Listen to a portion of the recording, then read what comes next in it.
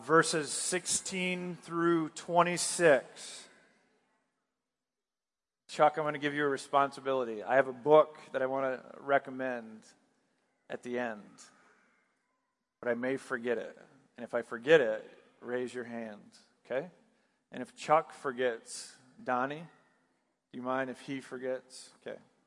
We should be covered at this point, but I do want to say something about it. I'll say it later, but Galatians 5,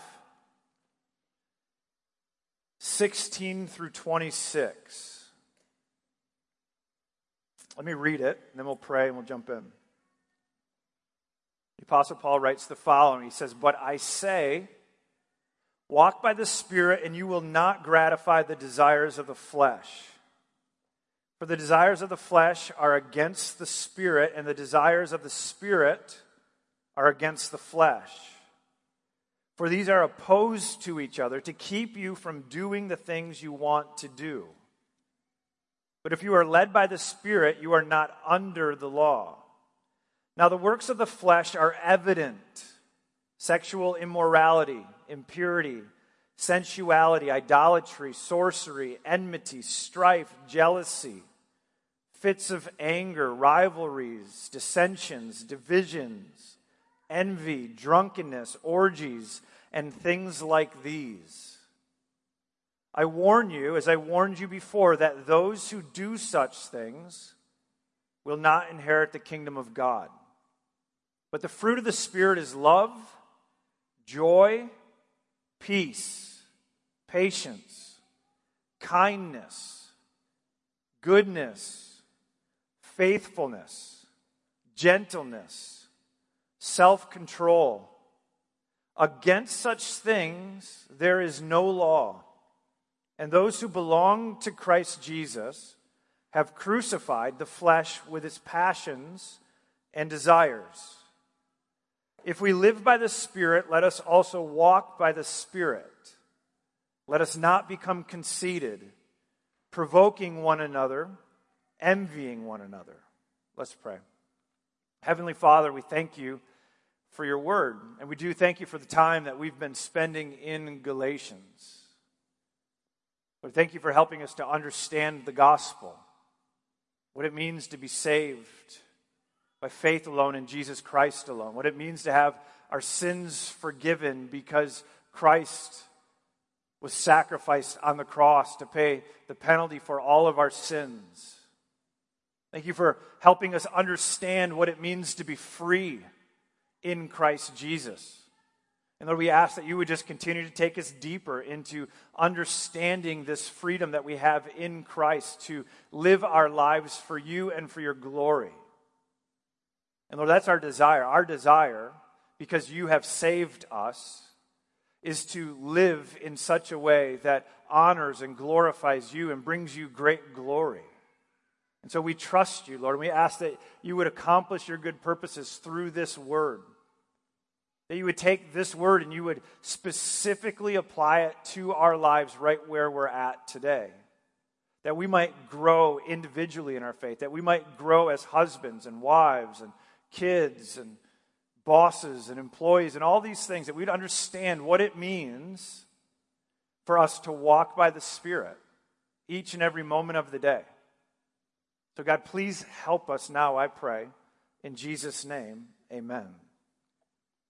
Amen. Well, I'm going to back us up just a bit to Galatians 5, verse 13, where Paul wrote the following. He said, "For you were called to freedom, brothers.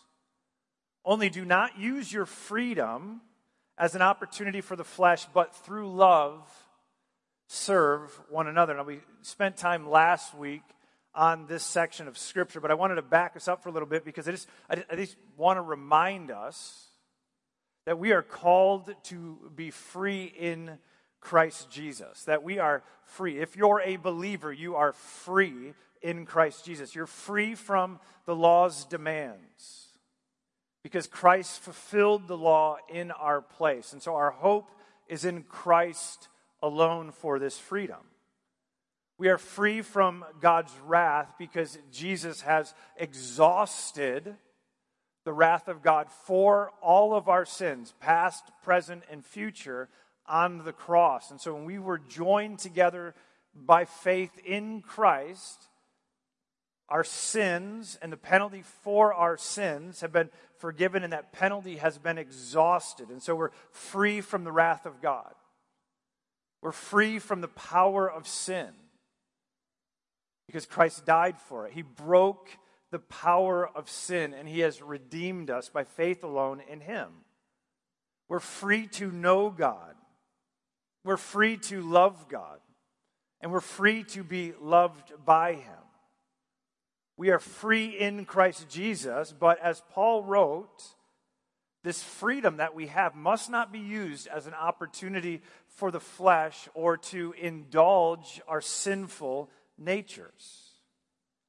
Instead, we're called by God to use this freedom as an opportunity to glorify God with our lives by growing in our faith through obedience to him, not to earn anything from him in regards to our salvation, but because he's earned everything for us, we're now free to use this freedom to glorify him, and that glorifying him a lot of times, most of the times, looks like obedience to him by faith alone in him as we walk by the Spirit that he has given to us at our conversions. But there's a problem. There's a problem that all believers experience this side of heaven. And the problem is this, is that there's a battle we experience inside of us. There's a battle between the Spirit of God and our sinful natures that still dwell in us. The power of sin has been broken, but the reality is sin still remains. The flesh is still present in our lives. And so there's this battle going on. The Spirit of God at work in us, causing us to grow, pushing us forward, giving us new desires to honor and glorify God. And then there's the flesh that still remains, that desires really nothing of God, but only things that please the self. And so this struggle is real. It's real. We all experience at any point in our lives, we'll either be living by the Spirit or we will be living by the flesh, seeking to fulfill one of these desires. The Spirit and the flesh, they're fundamentally opposed to one another. The Spirit loves God and all of his ways, while the flesh loves itself and seeks to please only itself. And again, if we're honest, we know what this battle feels like, don't we?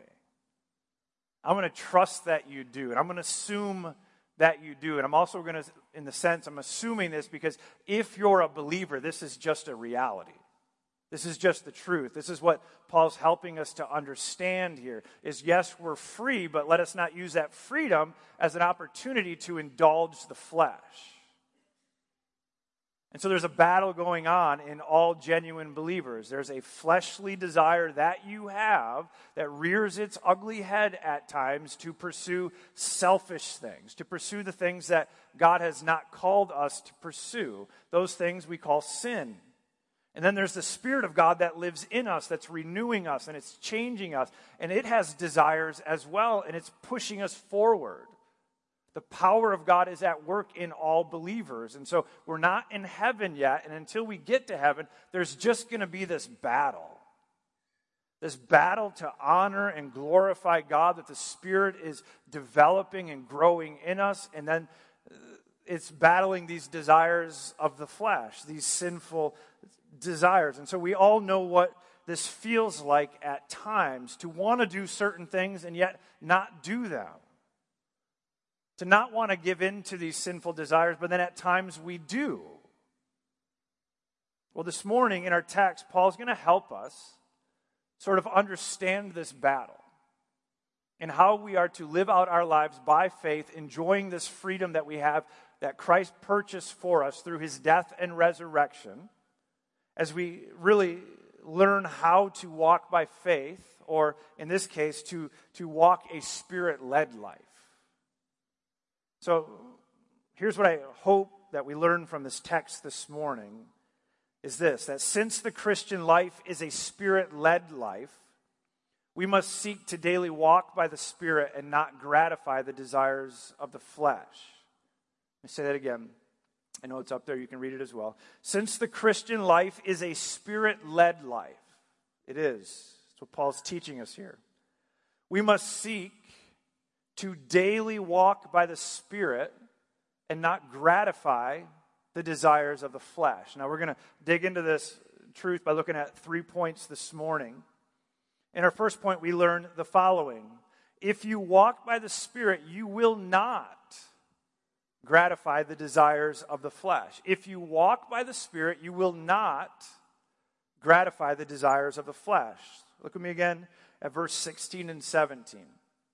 Paul says, but I say, walk by the Spirit, and you will not gratify the desires of the flesh. You see where I got my first point from? I'm not clever. I did not make that up. It's just right there. That's not my words. Those are God's words. It's verse 16 of God's holy word, and he says, but I say, walk by the Spirit, and you will not gratify the desires of the flesh. For the desires of the flesh are against the Spirit, and the desires of the Spirit are against the flesh, hence the battle. For these are opposed to each other, to keep you from doing the things you want to do. To walk by the Spirit means that we must seek to listen to and yield to the Spirit's leading in our lives. I don't want this to feel mysterious. And I know sometimes it can, because we're talking about the Spirit of God at work in believers that dwells in all genuine believers. It's doing something. It's leading us. It's the power of God at work in us, accomplishing the good purposes of God. And this is a reality, and sometimes it can feel like it can be mysterious. And my hope is I don't want to make this mysterious, because it works. And I would say one of the ways we remove a little bit of that confusion is you got to understand this is why we walk by faith and not by sight. This is what it looks like to trust the Lord, that He's really at work in genuine believers. And so walking by the Spirit means we must seek to listen to God through His Word and His Spirit which indwells us, and not just listen to, but yield to the Spirit's power which is leading us in our lives. In Greek, it means to walk around after someone or to walk in a particular direction. So think about it like this. What he's talking about is in the sense to walk by the Spirit is to follow the Spirit. We're walking in a certain direction. What's the direction? The direction that the Spirit of God is leading us. Where do we find the Spirit of God at work guiding us and leading us? Well, I would say primarily we're going to find the Spirit of God at work in God's Word, where God speaks specifically to us and finding ourselves yielding to the Spirit's work in us. And so when you think about this word to walk by the Spirit, think about it as like a young boy that's growing up with his dad. He loves his dad, and typically what you'll see when they're really little is all they want to do and all they really want to be is what their dad is doing and what their dad is being, if that makes sense. And so they like to follow their dads around. They'll follow their dad in the yard. They want to mow like their dad. They want to work on things like their dad. Just that picture is what Paul's getting at here when he's saying walk by the Spirit. He's calling us to follow the Spirit and its leading in our lives. David Platt, in his commentary on this section, he said the following. He said, we must listen to the Spirit's word, discern His will, and follow His guidance.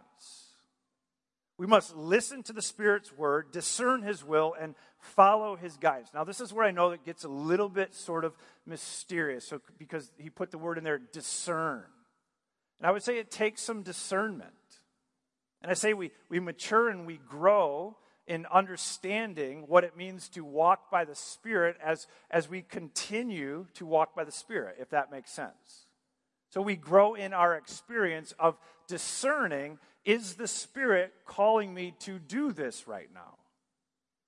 And so we weigh what we sense the Spirit doing with what do you think? God's Word. God's Word.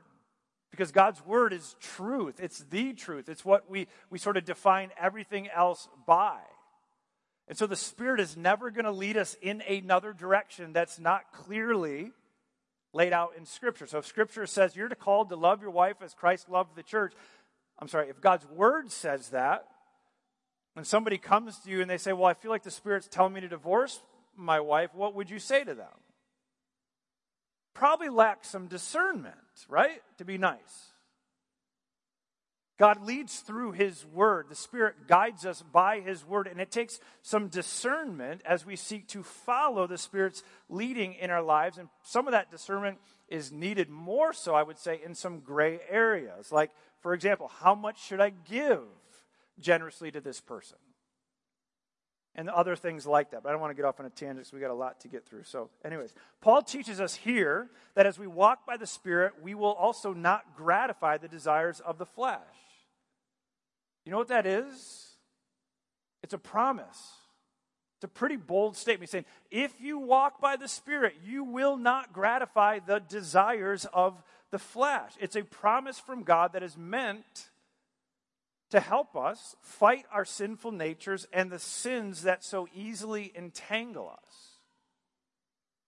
There's no neutral ground here. We're either walking by the Spirit and growing in Christ-likeness, or we're giving into our sinful desires and gratifying the flesh. It's very difficult to spend meaningful time in God's Word, communing with God through prayer, and at the same time, feed our flesh with sinful lusts. That's what he's getting at here, is that these desires, they compete. They don't sort of dwell together. You can't carry one here and the other here and sort of pursue both of them at the same time. You're either walking by the Spirit or you're indulging the flesh. It's a gift that God gives to us, this promise to help us in understanding how the flesh works, how the Spirit guides us, and how we fight sin. It's here that we learn that fighting sin, it's more than just saying no to it. And that's definitely part of it. It's cutting off that fleshly desire, that sinful craving, whatever it is. It is getting rid of that. But God has also given us something to say yes to follow hard after, to give ourselves to, that He promises that when you say yes to walking by the Spirit, you will not gratify the desires of the flesh. Say, this is why fighting sin it's more than just a theological battle. Growing in our faith and growing in holiness, it doesn't just happen, and I say just, because we just read our Bibles, or because we just memorize a few scriptures, or because we just sort of show up to church every Sunday. There are many people, and we all could probably share our own illustrations of our own lives in this way. Many people, many great men and many great women who know their Bibles really, really well, who have led significant ministries throughout the years, helped many, many people, only to have fallen because they've given into fleshly desires. And all you gotta do is Google something like that, and you'll find different people who you would at one point you loved them, and they seemed so smart and they seemed so godly, but because they stopped walking by the Spirit and they gave in to their fleshly desires, they sort of fell away in many ways. And we all know what this is like, don't we? We know what it's like to walk by the Spirit, to have this desire. I'm going to honor and glorify God. And then to have that fleshly desire there as well. And so it's not just saying no, and it's not just knowing the right things. Walking by the Spirit means we yield to the Spirit's power.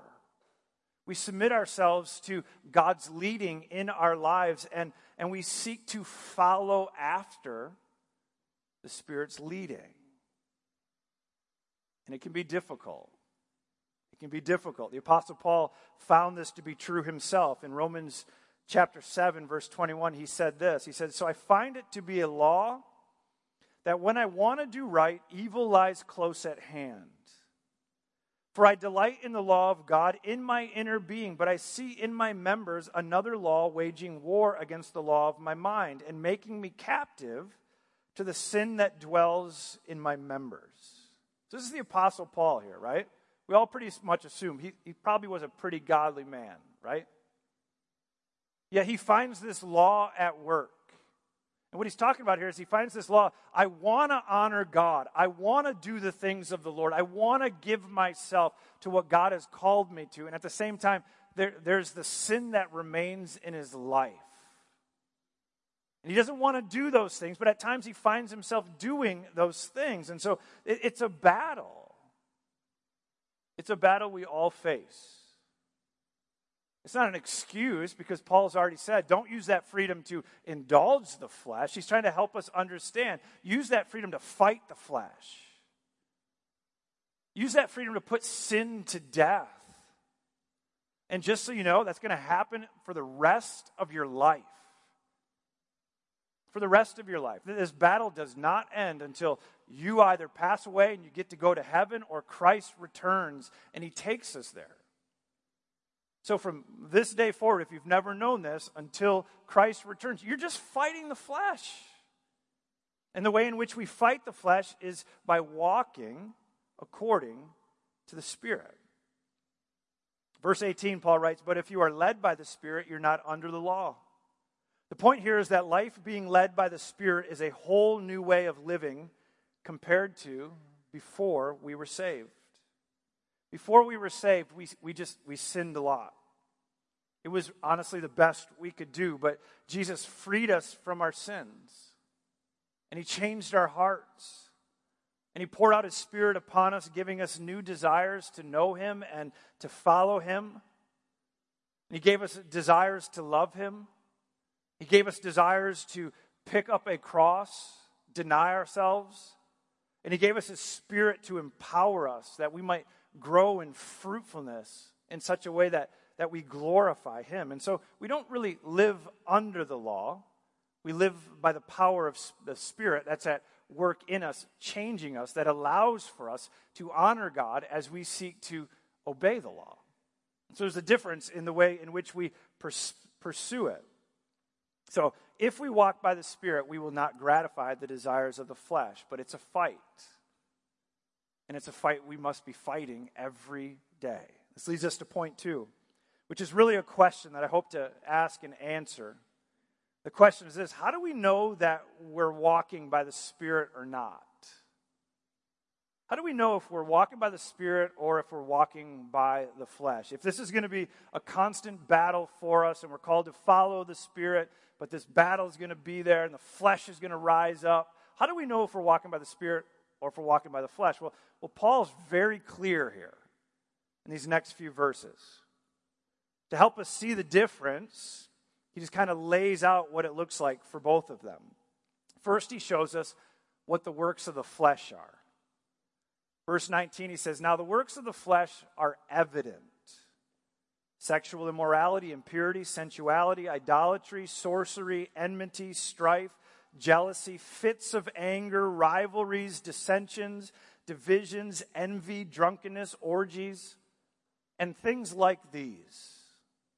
I warn you, as I warned you before, that those who do such things will not inherit the kingdom of God. I love how he just sets this thing up. He goes, now these are evident. They're evident.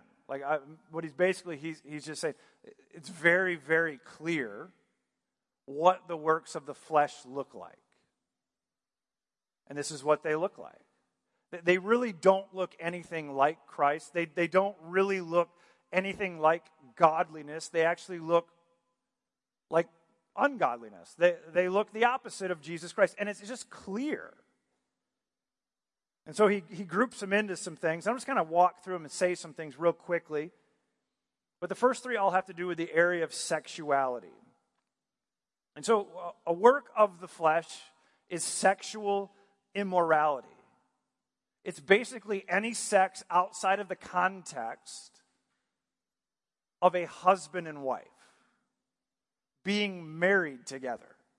I know you got to preface some of this and say, but I hope that's evident in this context.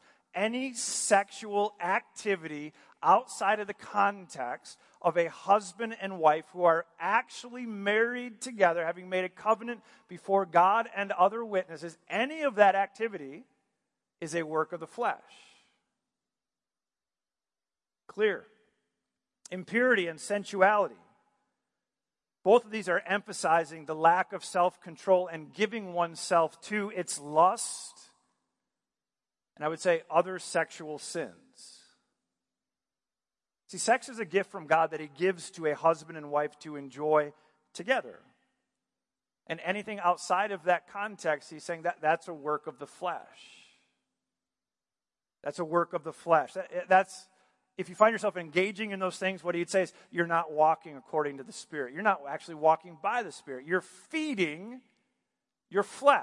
You're feeding your sinful desires. Looking at pornography, it's feeding the flesh. Adultery is feeding the flesh. It's sin. Fooling around with your girlfriend or boyfriend, somebody who you're not married to, is feeding the flesh. It's gratifying those sinful desires. Sexual sin with another person grieves the Holy Spirit. It's selfish. It's self-centered. It dishonors those who are made in the image of God. It violates God's good purposes for your life, for your marriage. He goes on, he says, idolatry and sorcery. These are connected in that both are the worship of false gods. Sorcery is pretty clear. It's not God. It's evil. Idolatry sometimes can get a little fuzzy because I think our culture, we sort of like to make room for idolatry to remain, because a lot of times the things that we worship aren't going to be this false god called Baal or something like that. It's just going to be money. Or it's going to be my house. Or it's going to be my job. Or it's going to be my kids. Or it's going to be my husband. Or it's going to be my friend. Or it's going to be my future spouse. And these are all really, really good things. But whenever we start to love something more than God and begin to give ourselves time to those things, and we begin to worship those things, maybe we're not singing songs about them, but we're spending all of our money on them, and we're giving it all of our time, and everything revolves around that. Sometimes that becomes idolatry, because it begins to control us. It's all we think about. It's what we're passionate about, and we love it, but we make room for it because it's a good thing, right? Kids are a good thing, but it's possible to make your kids an idol where your world just revolves around them. It's a work of the flesh at times, so it takes discernment here. Money, same way, but I'm going to move on. David Platt says this: people commit idolatry when they look to someone or something other than God to give them what only God can give them. We have that, right? Can you just leave that up there for a while? Till the next one comes, please. So God calls us to love Him with our whole heart, soul, mind, body, and strength above everyone and everything else. And when we fail to do that, we start to slip into idolatry. He goes on and he says, enmity, that's just kind of hatred for others. Strife, kind of angry with bitter disagreements. And so you begin to see something here, like when we give ourselves to conflict, to hatred, to being jealous, wanting what somebody else possesses, fits of anger, again referring to just bursts of anger, the ability to not control self when you don't get what you want. So instead of working through it, you yell at somebody. And I think we all know what that's like, right? Sometimes it just comes. It came to me last night. Got a phone call or text at 9 o'clock. One of my kids locked the keys in his car, and it just happened to be at this place that I said I would never go to because it's past exit 14, exit 20 actually, far away from my house. I'm sitting there. I'm getting ready to go to bed. It's locked. Okay, I'm not going to do it. I'm trying to fight this. And all I'm thinking of is just how this messed up my evening. I could feel it. You know what I'm talking about? You know when anger comes, you feel it. I try to control it, and my wife finally get in the car because I was like, let's just go. And the whole way there, she's trying to talk me out of this fit of anger. Like, stop it. You decided to do this. Stop it. Or you were kinder than that. But sometimes it doesn't work. Like, I'm preaching on this the next day, and I'm just thinking, okay, what does walking by the Spirit look like? Spirit, I need you. And I'm just thinking of all the subtle ways I can communicate my anger so it's not over the top, that my kids understand. So I'm like trying to deduct, in my mind, I'm deducting $100 each from them to teach them a lesson because I think that's wise. Anyways, that's how it works. But Paul's just saying it's evident. If you're an angry person, it's evident. It shows up. You feel it. And it's a work of the flesh. Dissensions and divisions. Dissensions and divisions. Divisive people are not walking by the Spirit. People who love conflict for the sake of conflict are feeding the flesh. People who are not peacemakers but seek to break things apart are walking by the flesh. People who are not trying to bring people together are feeding the flesh. And oh, by the way, it destroys everything. Envious, and he says drunkenness and orgies. And in that context, the drunkenness and orgies, he's kind of talking about just being addicted to things and party animals.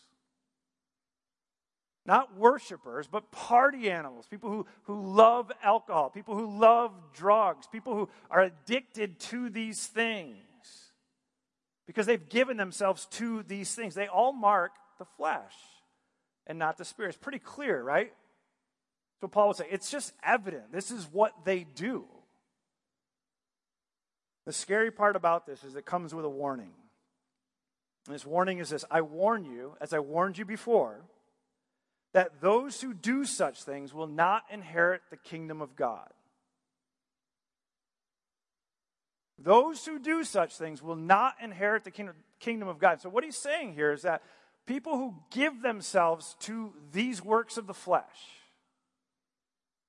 I'm going to add in there, and aren't fighting, aren't seeking to repent, because he's not talking about being perfect. And he's not even talking about, these major sins over here. He's pretty much included a lot of things in this list. People who love these things that characterize the world, these things that are ungodly, these things that God has said no to, people who pursue these and are not repentant, he said, you're not going to inherit the kingdom of God. It's a big warning. I say this is why we don't play around with the flesh. This is why we go to battle with the flesh, because if you're saved, that's what he's going to get at here in just a second, people who are genuinely saved by faith alone in Jesus Christ alone, they're not going to live in these things. You know why? Because the Spirit is at work in them. And the Spirit also produces things. See, these things battle each other so that we don't do those things. Or that when we do those things, we actually repent of those things. We turn away from them. We keep fighting. And I'd say if you find yourself in any of that list right now, what I would say, the first thing you can do to begin to fight is ask God for forgiveness and then just bring it out into the light. Find a brother or sister in Christ and just start talking with them about it. Because I guarantee you're not alone. Guarantee you're not alone. We fight together by faith. But the Spirit of God is at work in us, and it too shows up. Verse 22, he says, but the fruit of the Spirit is love, joy, peace, patience, kindness, goodness, faithfulness, gentleness, self-control. And against such things, there is no law. So when the Spirit of God is at work in a believer, we see that there will also be fruit that is evident in a believer's life. Tim Keller says the following. He says, if someone has the Spirit in them, if they are Christians, the fruit will grow. The fruit will grow. Whatever a Christian's life is like, the fruit of the Spirit will burst through. This is why he can say, people who give themselves to the flesh and walk in these things won't inherit the kingdom of God, because basically what he's saying is, you're really not saved. Because if you're saved, the fruit of the Spirit, it's just going to burst through. It's going to show up. It's not going to make room for the fleshly sins, these desires that show up. It's not going to make room for them to remain. They just burst through. This also doesn't mean, though, that all of this fruit is present all at the same time, immediately at your conversion. Think about it when you plant an apple tree. It takes a while, doesn't it? Fruit, he's intentionally using this illustration. Fruit, it grows. It grows over time, and that's what happens in a believer's life. This fruit eventually shows up. So what is the fruit?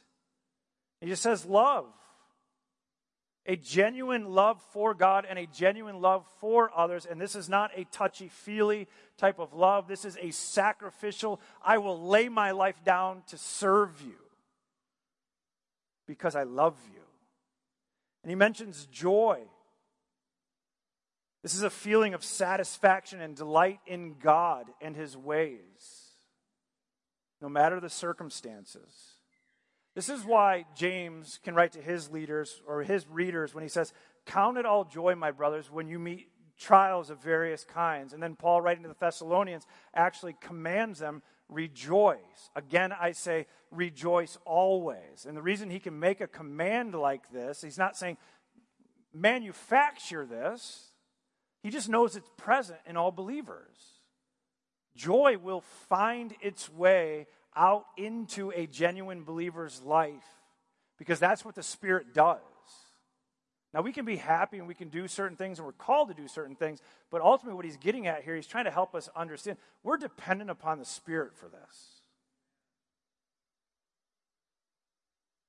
Joy is a gift from God. Peace. The Spirit creates peace in a believer's life. It gives us a confidence in the power of God at work in our lives, as well as an assurance that we've been made right with God through faith in Jesus Christ. And these things matter. They matter when the world gets turned upside down and when we screw up.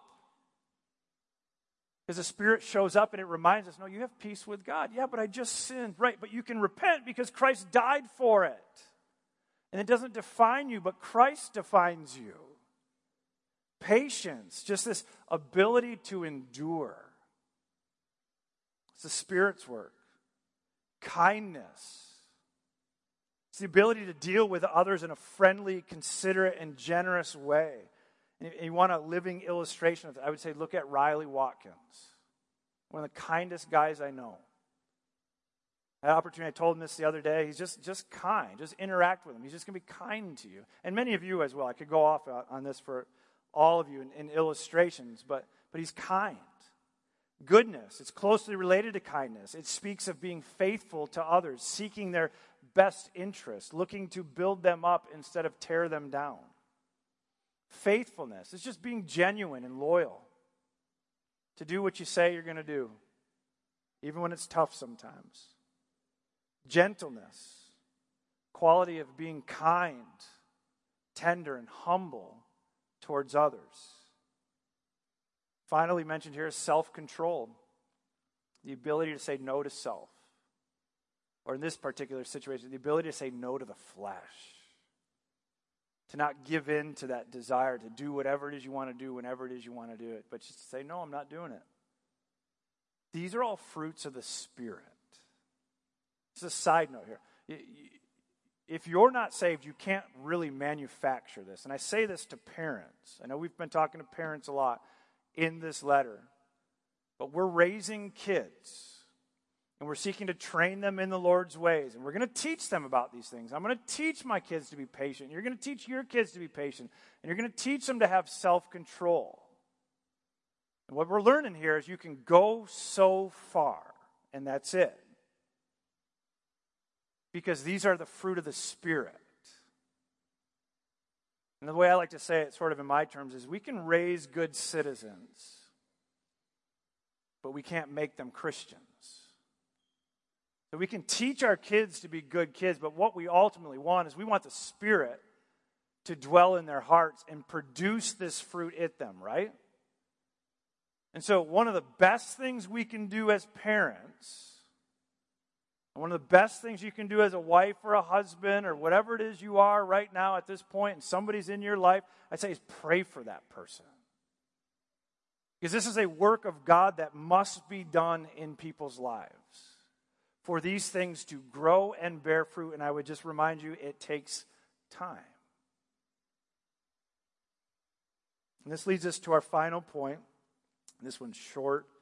As the Spirit grows us in our faith, we must keep in step with the Spirit. And so, yes, we're absolutely dependent upon the Spirit.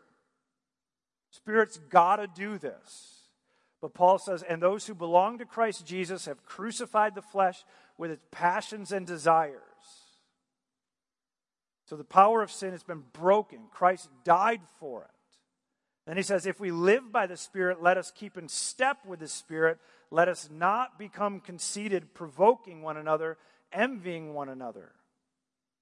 See, the flesh no longer reigns in our lives. The Spirit is doing this work in us. And Paul tells us that we are to depend on the Spirit's power, and we are to keep in step with the Spirit. And what this means is we're to keep following, keep listening, and keep yielding ourselves to God's leading in our lives. See, the Christian life is a Spirit-led life. It looks a lot like us drawing near to God. It's a life of absolute dependence upon Jesus Christ for everything. It's a life of purposefully and intentionally picking up a cross, denying ourselves, and following Jesus Christ. It's a life of continually putting to death the desires of the flesh and seeking to cry out to God for more of the Spirit's power in our life to do what God has called us to do. So I have one application for us this morning. Every day, every moment of your day, ask God to lead you and empower you by His Spirit. Let's pray. Then I'm going to share that book in a second. Heavenly Father, I thank you for your word, and I just ask that you would empower us to be your people, that you would lead us in your ways, that you would give us discernment to the Spirit's work, that we would yield ourselves to the things that you are calling us to do. Lord, we ask for more fruit. Lord, we ask that you would give us the strength to fight the flesh and to follow the Spirit's leading, that we might be fruitful and that you ultimately would be glorified in all things. In Jesus' name I pray. Amen. Amen. Well, thank you for listening. Lastly, this book is in our bookstore, and so it's called The Spiritual Disciplines for the Christian Life, written by Donald Whitney. And I would say nobody has shaped me more in regards to how I read the Bible, why I read the Bible, why I memorize Scripture, when I memorize Scripture, how I pray, when I pray, why I meet together in the context of a local church, worship, fasting, stewardship, silence and solitude, journaling. So this book is all about those things, the spiritual disciplines, means of God's grace. And what I'm recommending this to you is, it's back there in the bookstore, I think it's $10, this book will help us position ourselves before God so that we might listen to God and the Spirit guiding us and leading us, and then yield ourselves to Him. Does that make sense? Very helpful book, very practical, just gets into the nuts and bolts of reading, prayer, fasting, stewardship, all the different spiritual disciplines. Not that we have to do them all at the same time, it just gives us options. So with that, you're dismissed. Have a great Sunday.